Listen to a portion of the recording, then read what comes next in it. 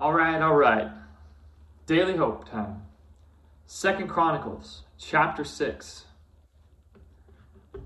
Question is, I think, how close is God? Is he near or is he far? Is he up in heaven on a throne, or is he walking around the streets of North County disguised as the broken and the needy?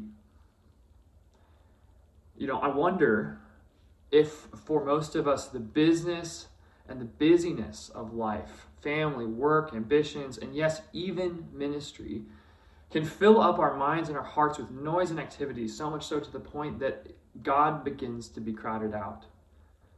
Maybe he's become an afterthought for you.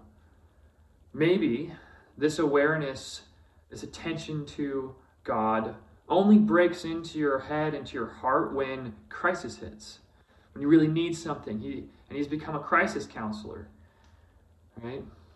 Or when you're praying because you want or need things, he's become a vending machine. Or maybe for some of us, we're actually afraid of God's presence. Maybe we've been so conditioned by the performance lie, the shame, that we're afraid for God to come close because we're convinced deep in our bones that it's going to mean punishment and rejection. Well, I think 2 Chronicles 6 is asking this question alongside of and for us. We see King Solomon here actually being this incredible leader. He's inaugurating the temple that David dreamt of, that he finally was able to build. The chapter opens with Solomon saying, "The Lord has said that he would dwell in a dark cloud. I have built a magnificent temple for you, a place for you to dwell forever." But then he goes on in verse 18, and he's praying now, and he asks this question: will God really dwell on earth with humans?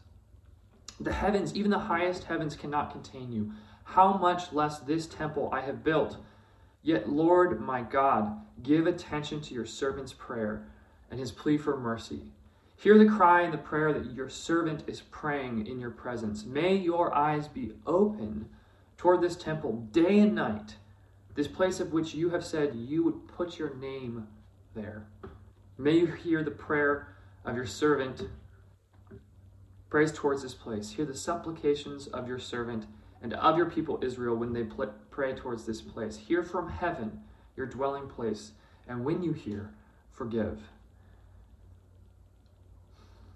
So to our question, you may be asking, well, that's confusing. Solomon, even in his prayer here, says that God is in heaven, and so God, hear from heaven and forgive us. And yet, he also he's praying this prayer in the context of inaugurating the temple, the place where the Ark of the Covenant is going to come, the place where the center of life, culture, and worship in Israel is going to revolve around this. The presence of God will fill that place and will emanate and out over the land. So it's this both and. God is in heaven and God is here on earth. Now for us today, the story actually doesn't end there, right? It gets even more radical.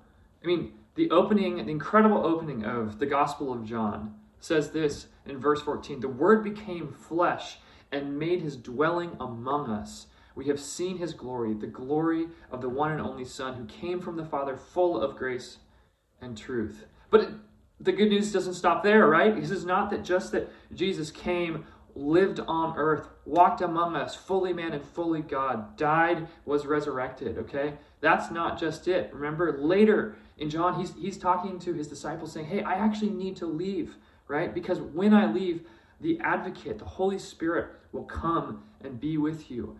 And what does the presence of the Holy Spirit in the life of the believer, in the life of the church mean?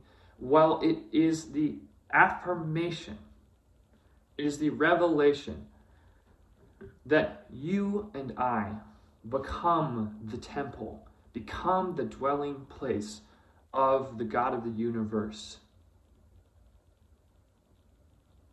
When was the last time that you stopped to really reflect on how mind-bending that is and how life-changing that truth can be? It is Christ who lives in me now. It is Christ who can animate a life of righteousness, a life on mission to partner with God as he is working to heal all things, to create beauty out of chaos.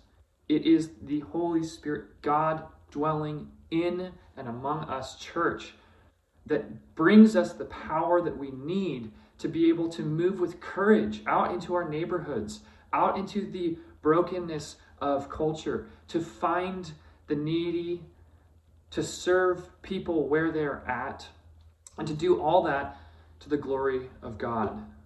So the good news, church, the good news, yes, the church, the physical campus is where we gather as a community, and that is so important, right?